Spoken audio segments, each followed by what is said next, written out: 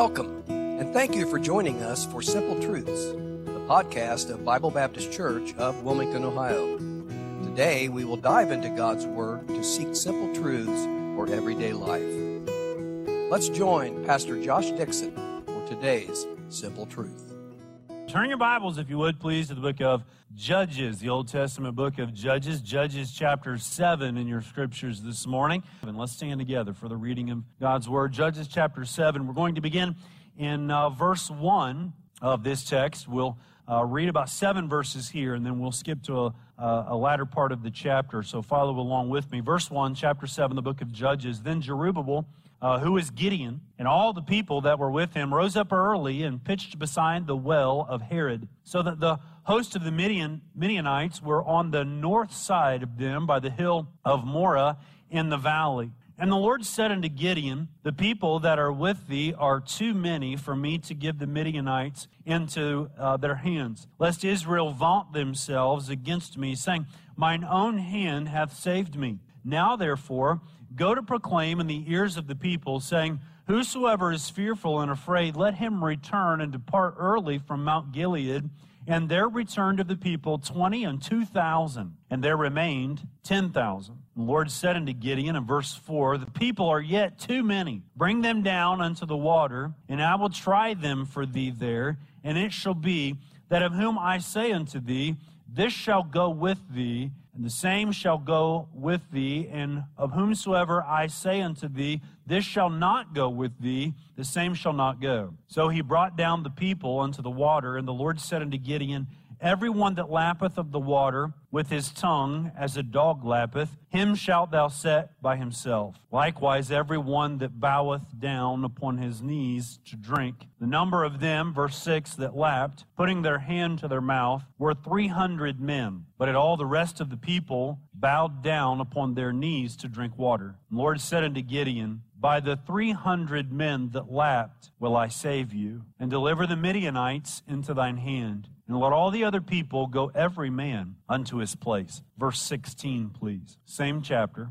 verse 16. And he divided the 300 men into 3 companies, and he put a trumpet in every man's hand with empty pitchers and lamps within the pitchers. That's peculiar, isn't it? And he said unto them, verse 17, look on me, and do likewise, and behold, when I come to the outside of the camp, it shall be that as I do, so shall ye do. When I blow with a trumpet, I and all that are with me, then blow ye the trumpets also on every side of all the camp, and say, the sword of the Lord and of Gideon. So Gideon, the 100 men that were with him, came unto the outside of the camp in the beginning and the middle watch, and they had but newly set the watch. And they blew the trumpets and brake the pitchers that were with their hands. And the 3 companies blew the trumpets, brake the pitchers, and held the lamps, in their left hands, and the trumpets in their right hands to blow withal. And they cried, the sword of the Lord and of Gideon. And they stood every man, verse 21, in this place, round about the camp, and all the host ran and cried and fled. Thank you so much for standing in honor of the reading of God's Word. You may be seated this morning. What a time we've been having on the mountain with God. Would you testify to that? The air up here on the mountain might be a little thin. It's not a place that you're going to stay long term up on the mountain, but the experience on the mountain, the view on the mountain is priceless, isn't it? Vince Lombardi said, quote,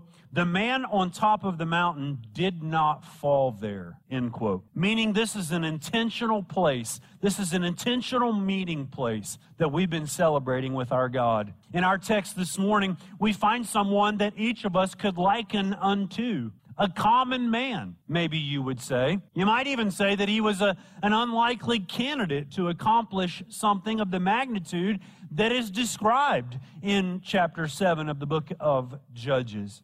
To describe Gideon, you might say that he was a hard-working man. In chapter 6, if you'll just glance quickly, chapter 6, verse 11, you find that he was threshing wheat secretly, it says, so that the Midianites didn't steal it away. They didn't steal the harvest completely away from Gideon and his family and his people. You might say that he was hardworking. You might also say that he was a strong man of character. In chapter 6, verse 12, the angel of the Lord said that he was a mighty man of valor. You might say that he was a man of sincere discipleship. In chapter 6, verse 17, he was asking and seeking for a sign to confirm the Lord's leading and desire for he and the Israelites. You might say that he was a man of influence. We certainly see that in our home text, the key part of the story of Gideon and the Israelites. In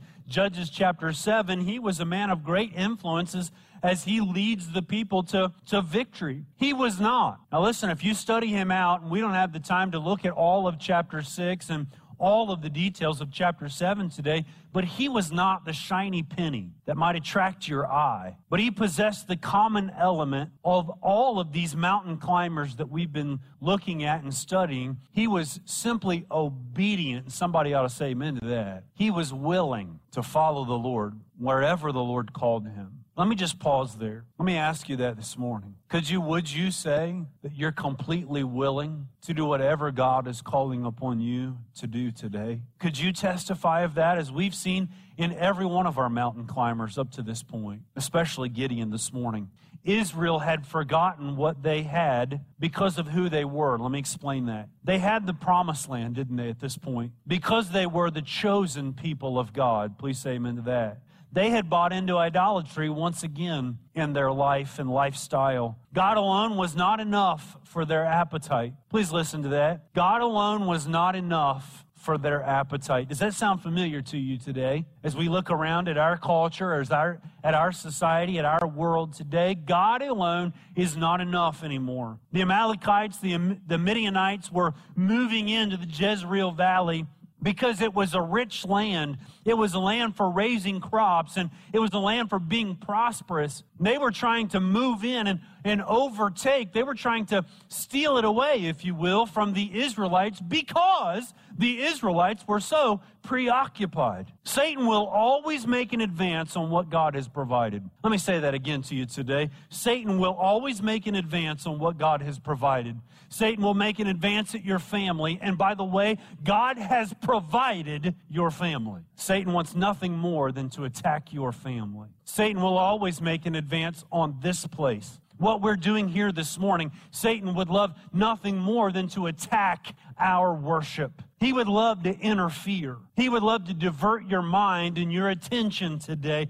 He'll always make an advance on what God is striving and trying to do in the way of his people. The gist of the entire text is that God wanted to prove in Judges chapter 7, he was enough. And that makes it even more interesting that he chose a farm kid like Gideon to lead the people to victorious living. Now that ought to mean something to us this morning in this rural setting. God used a simple little farm kid to remind his people who they were and that he was enough. From Mount Gilead, God proves himself to work in the life of every believer. And number one, appreciate adversity. Appreciate adversity. After the fall in the Garden of Eden, life immediately became an environment of adversity. Immediately it became a life of difficulty, a life of sometimes misfortune. We are quick to blame God for that at times. We're quick to say things like this, God, why would you do this?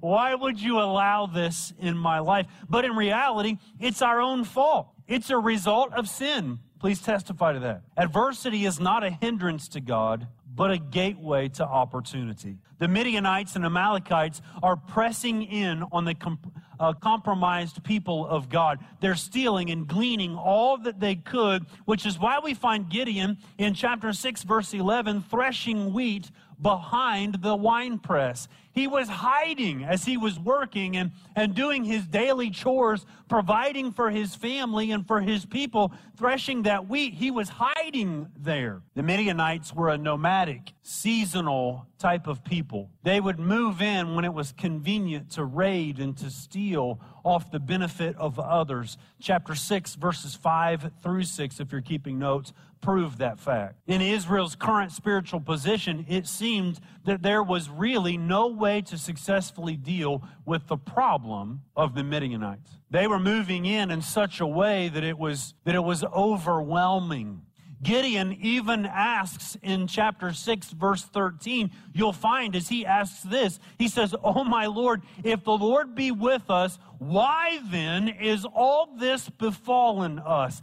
He's testifying, isn't he? He's even asking the Lord, "Why, Lord, are you allowing this adversity? Why is this befalling to us? Why are we having to deal with these people, these annoying people?" God, they're coming in and taking everything that we've worked for. Here I am threshing wheat. You kind of hear this in the conversation that he's having. Here I am threshing wheat in the shadows. I'm hiding just to provide for my own family. Sometimes before we get to the mountain, which is where Gideon is in this moment of chapter 6, things may seem a little tumultuous. Things may seem a little thick at moments. Would someone this morning be honest enough? Would you be sincere enough to testify to that out loud? That in moments of our life, it seems a little bit overwhelming. I'd say amen to that. Sometimes it seems a little thick, doesn't it? Sometimes, if we were to be completely honest, we would even testify to the fact that we don't feel like we even match up or we add up to the challenge that is before us. I'd say amen to that too. How about you? This is a little thick, God. This might be a little more than I even bargained for. Life challenges are only opportunities. Huh? You missed that one. Life challenges are only opportunities for God to do the things that only He can do. Adversity challenges us. It challenges us to look up, to realize our weakness, and to yield ourselves to His power. Adversity challenges us to look up. Trial always precedes, if you're keeping notes, this would be worthy of it. Trial always precedes a triumph. If you're going through a trial today, listen, you can guarantee that God is about to triumph. God is about to get a victory if you'll yield to Him. Faith does not eliminate life complications. I've met a few believers that had that mindset. That if I become a Christian, if I have faith, then all of the problems of life should, right? They should disappear. I should live in the utopia of faith. Really? Where is that place at? That place doesn't exist. That place is called heaven. Let me pinch you. You are not there yet, right? This is far from heaven, isn't it? Faith does not eliminate life complications. It offers a way, though. It offers a way around them. From here, Gideon makes his signature move. When we think about this thought of adversity challenges us to look up, here Gideon makes his signature move. He says this in chapter 6. Maybe you'd have to turn a page from our reading text of chapter 7. Verse 17, you'll find that he says this, "Show me a sign that thou talkest with me." Gideon was a man, if you know anything about your scripture, he was a man, wasn't he? He was a man of signs. He wanted absolute proof. God, I want to be sure. I want to be sure that you and I are having this conversation. I want to be sure that you're going to do what you say you are going to do. The first one of these signs is making a meal and presenting it to the angel of the Lord, which, by the way, is Christ Himself. If you keep notes in your Bible, maybe there in the margin of chapter 6, right along verse 17 and some of those neighboring verses, you might want to write in, "This is Christ." When it talks about the angel of the Lord, that is what we call a theophany. Christ showing up in the Old Testament. And so God asks him to make a meal and to present it to the angel of the Lord. And the angel of the Lord touched the meal with a staff. The Bible tells us that it was consumed. It was consumed with fire. Then he moves from that sign. He went to the fleece. And that's the one that he is most famous for. Laying that fleece out and checking it in the morning and telling God, I'm going to lay this fleece out before you, and I will check it in the morning if it is wet or if it is dry, and I'm going to seek you in this moment. If you're keeping notes, chapter 6, verse 37 through 40, he's confirming what the Lord was saying to him. Adversity will always cause us to step up and pay close attention to what God is saying. I challenge you this morning, never take your eyes off of God, especially in the moment of adversity. Most importantly, adversity is usually at the foot of the mountain. Meaning this, if you're facing adversity in your life, in your walk with the Lord, your discipleship process, if you're facing adversity, God is about to take you higher. Remain focused. Keep your eyes on Him. Number 2, from Mount Gilead, God proves Himself to work in the life of every believer and accept your identity. Accept your identity. Before getting to Mount Gilead, God needed to prove Gideon and Israel of who they were. Let's say this today. Who you are today is only a piece of the product. You are a project. Who you are today is only a piece of the finished product. Chapter 6, verse 15, it says this, I am the least, Gideon says. I am the least in my father's house. Gideon saw himself as God begins to speak to him through the angel of the Lord, being Christ. As he speaks to Gideon, Gideon begins to look at himself, and he says in verse 15, hold on a second. Do you know who you got here? Do you know who you have called? I am the least in my father's house.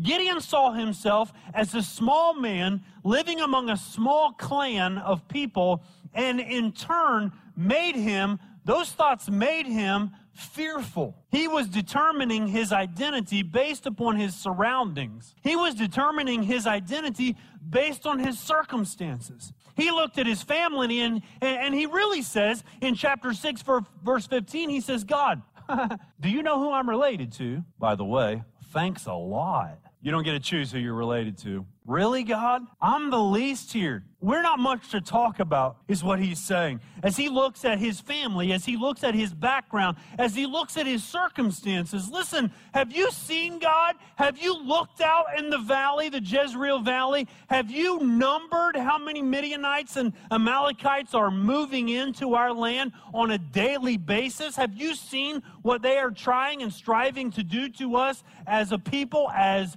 your people? He was measuring his identity based on his surroundings, based on his circumstances. We are not meant to be thermometers, but thermostats as believers. We're meant to change the environment. We're meant to change the environment to be spiritually quickened, to be alive. And I want to challenge you with that this morning. Listen, you're not going to do yourself any favor looking at your circumstance, looking at your surroundings, not in the old world that we're living in today. You'll live a defeated life if you base your life on the things that are around you. Listen, even some of you that things seem to be going, quote, good. Some of you got a great home. Some of you got a great job. Some of you got a great retirement set up. Some of you got more vacation than you know what to do with. Some of you got a pretty good situation. Let's praise God for that in just a moment, huh? Let's praise God for that.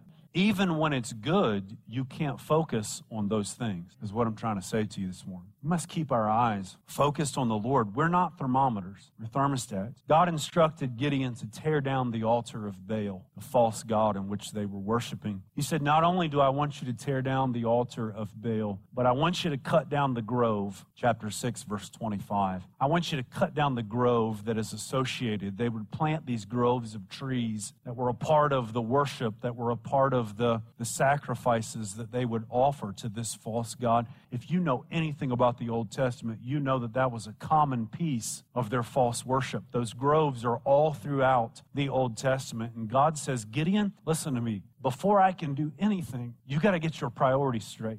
And not only you, but the entire people of Israel. I want you to gather together some men, and I want you to go over there, and I want you to tear down the altar of Baal, and I want you to cut down that grove. I want you to cut down those trees that were planted and nurtured and grown for false worship. God's saying this, I can't bless you until you serve me. Till you tear down the false gods in your life, I cannot do a work. Furthermore, I don't want you to only tear down those things and burn those things up, but I want you to build an altar unto me and offer a sacrifice. If you go to chapter 6, look at verse 26, you'll find that, and I think it's important for us to see. In verse 26 of chapter 6, the book of Judges, it says, and build an altar unto the Lord thy God upon the top of this rock in the ordered place, and take the second bullock and offer a burnt sacrifice with the wood of the grove which thou shalt cut down. I want you to worship me. All the while, God was shaping, wasn't he? He was shaping and molding a leader out of someone that didn't see themselves as a leader. What you see in yourself is not the finished product. I'm thankful for that. Sometimes in our flesh, we believe that lie. We look around at maybe some of that little progress that's going on in our life and some of those blessings that we've celebrated in the moment of our offering this morning. In the few moments that we talked about, I mentioned some finances, I mentioned some vacation, I mentioned some of the possessions that God blesses us with. Sometimes we look at some of those things and we begin to have this false sense of, wow, I'm not doing so bad here. Or on the opposite of that, we trip up on some of our shortcomings. Sin has an easy way of besetting us and getting us off track. I want to remind us, wherever you may fall into these categories this morning, what you see in yourself is not the finished product. You're in the middle of a process. Whether you've been saved for 3 days, for 3 years, or for 30 years, you are in the middle of a spiritual process. Remember the old song, God is still working on me? It's true. God's still working. God's still working on you. He's working on me. Your identity is important for the current climate. Our home text of chapter 7, verses 2 through 4 are evidence of that. They're now at the well of Herod. Chapter 7 tells us, if you're keeping notes, the well of Herod is known as the spring of trembling in the Hebrew. The well of Herod is at the foot of the mountain, Mount Gilead. There are 120,000 Midianites compared to 32,000 Israelites. It seemed mathematically this was quite the situation. God wanted this to be of him, not of the people. He says in chapter 7, verse 2, lest Israel vaunt themselves against me, saying, my own hand hath saved me. God's saying this, listen, Gideon, I'm going to shave this thing down to something that is unreal because I do not want you, and I know who you guys are. You can be a prideful people. I do not want you getting on the other side of this battle and saying, wow, look at what we did. I want you to get on the other side of this battle and look back and say, wow, look at what our God did. Around here, we try to celebrate those things. We say that often. We said that in the spring at our Easter drama. We say that often in the fall. Those days are coming quickly to us.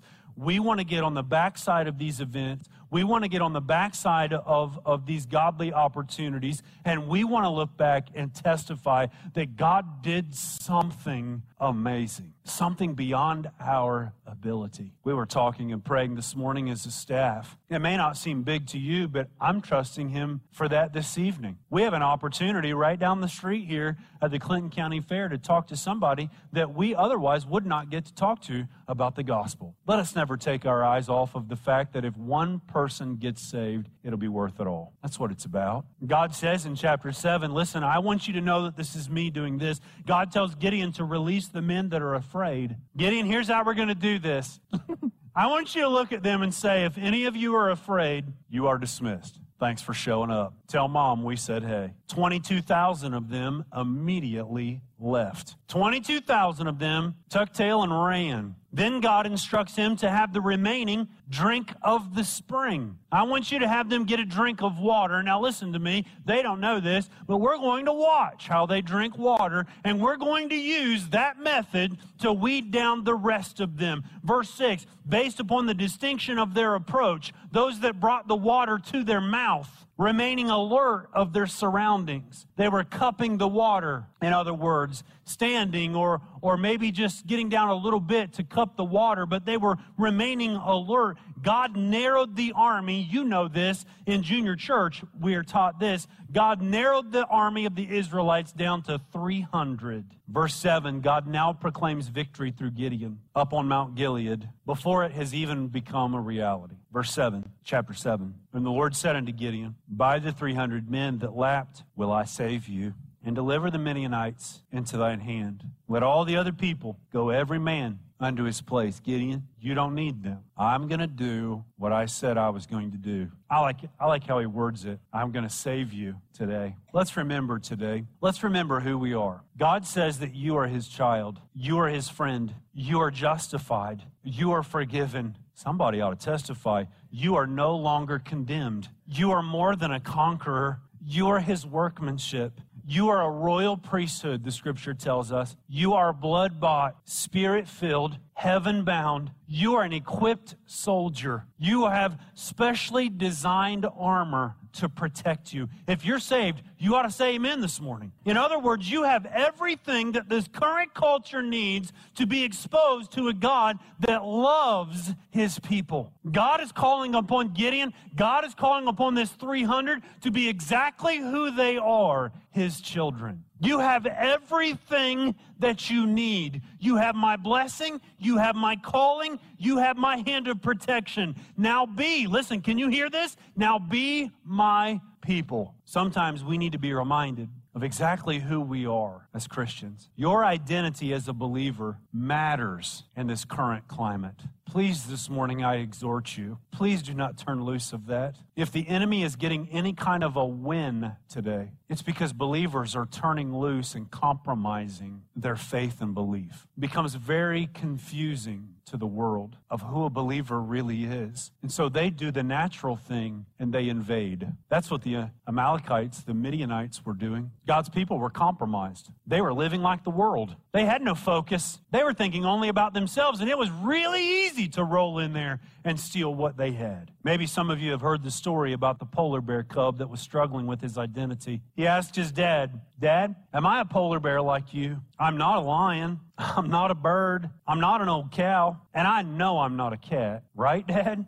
Dad said, "That's right, son. Why are you asking about being a polar bear?" The cub said, "I'm just making sure because the wind out here is really cold. We look around today at our world and the wind is blowing. It'll carry you away if you allow it. Please remember your identity. You're a believer. You're blood-bought." Number 3, from Mount Gilead, God proves himself to work in the life of every believer and act on authority. Act on authority. Going to battle with 300 weaponless men against 120,000 is crazy unless God instructs it. God's authority, get ready to say amen. God's authority is everything. Authority is made available on the mountain. In verses 9 through 10, God tells Gideon to go down with his servant and survey the battlefield. If you look at verse 9 in chapter 7, these are verses that we did not share together. Might be valuable for you to see them. In verse 9, he says in chapter 7, "And it came to pass the same night that the Lord said unto him, Arise, get thee down into the host, for I have delivered it into thine hand.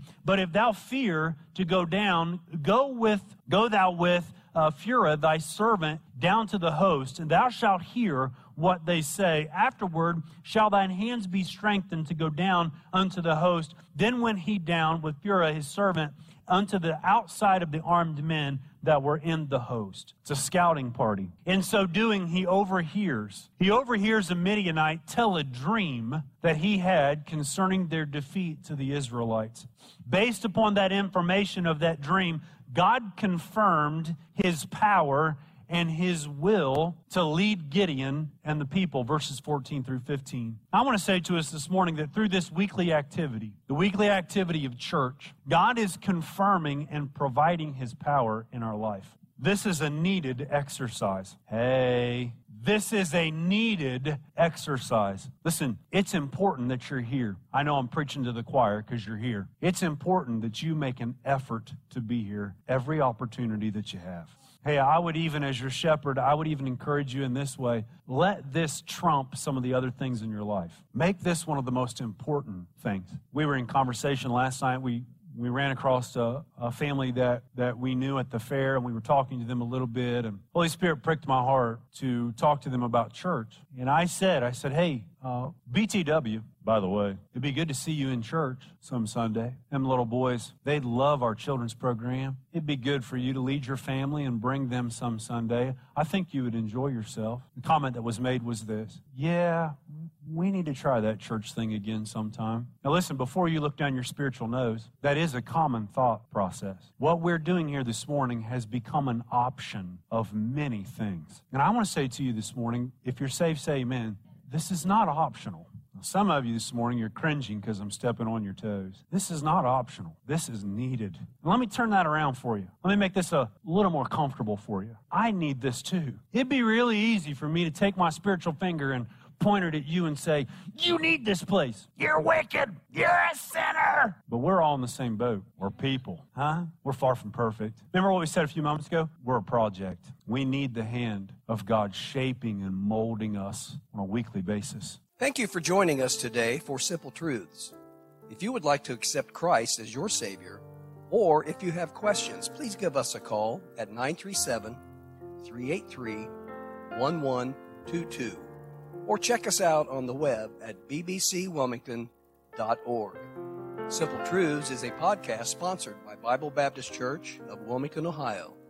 We hope you have a great day, and may God bless you.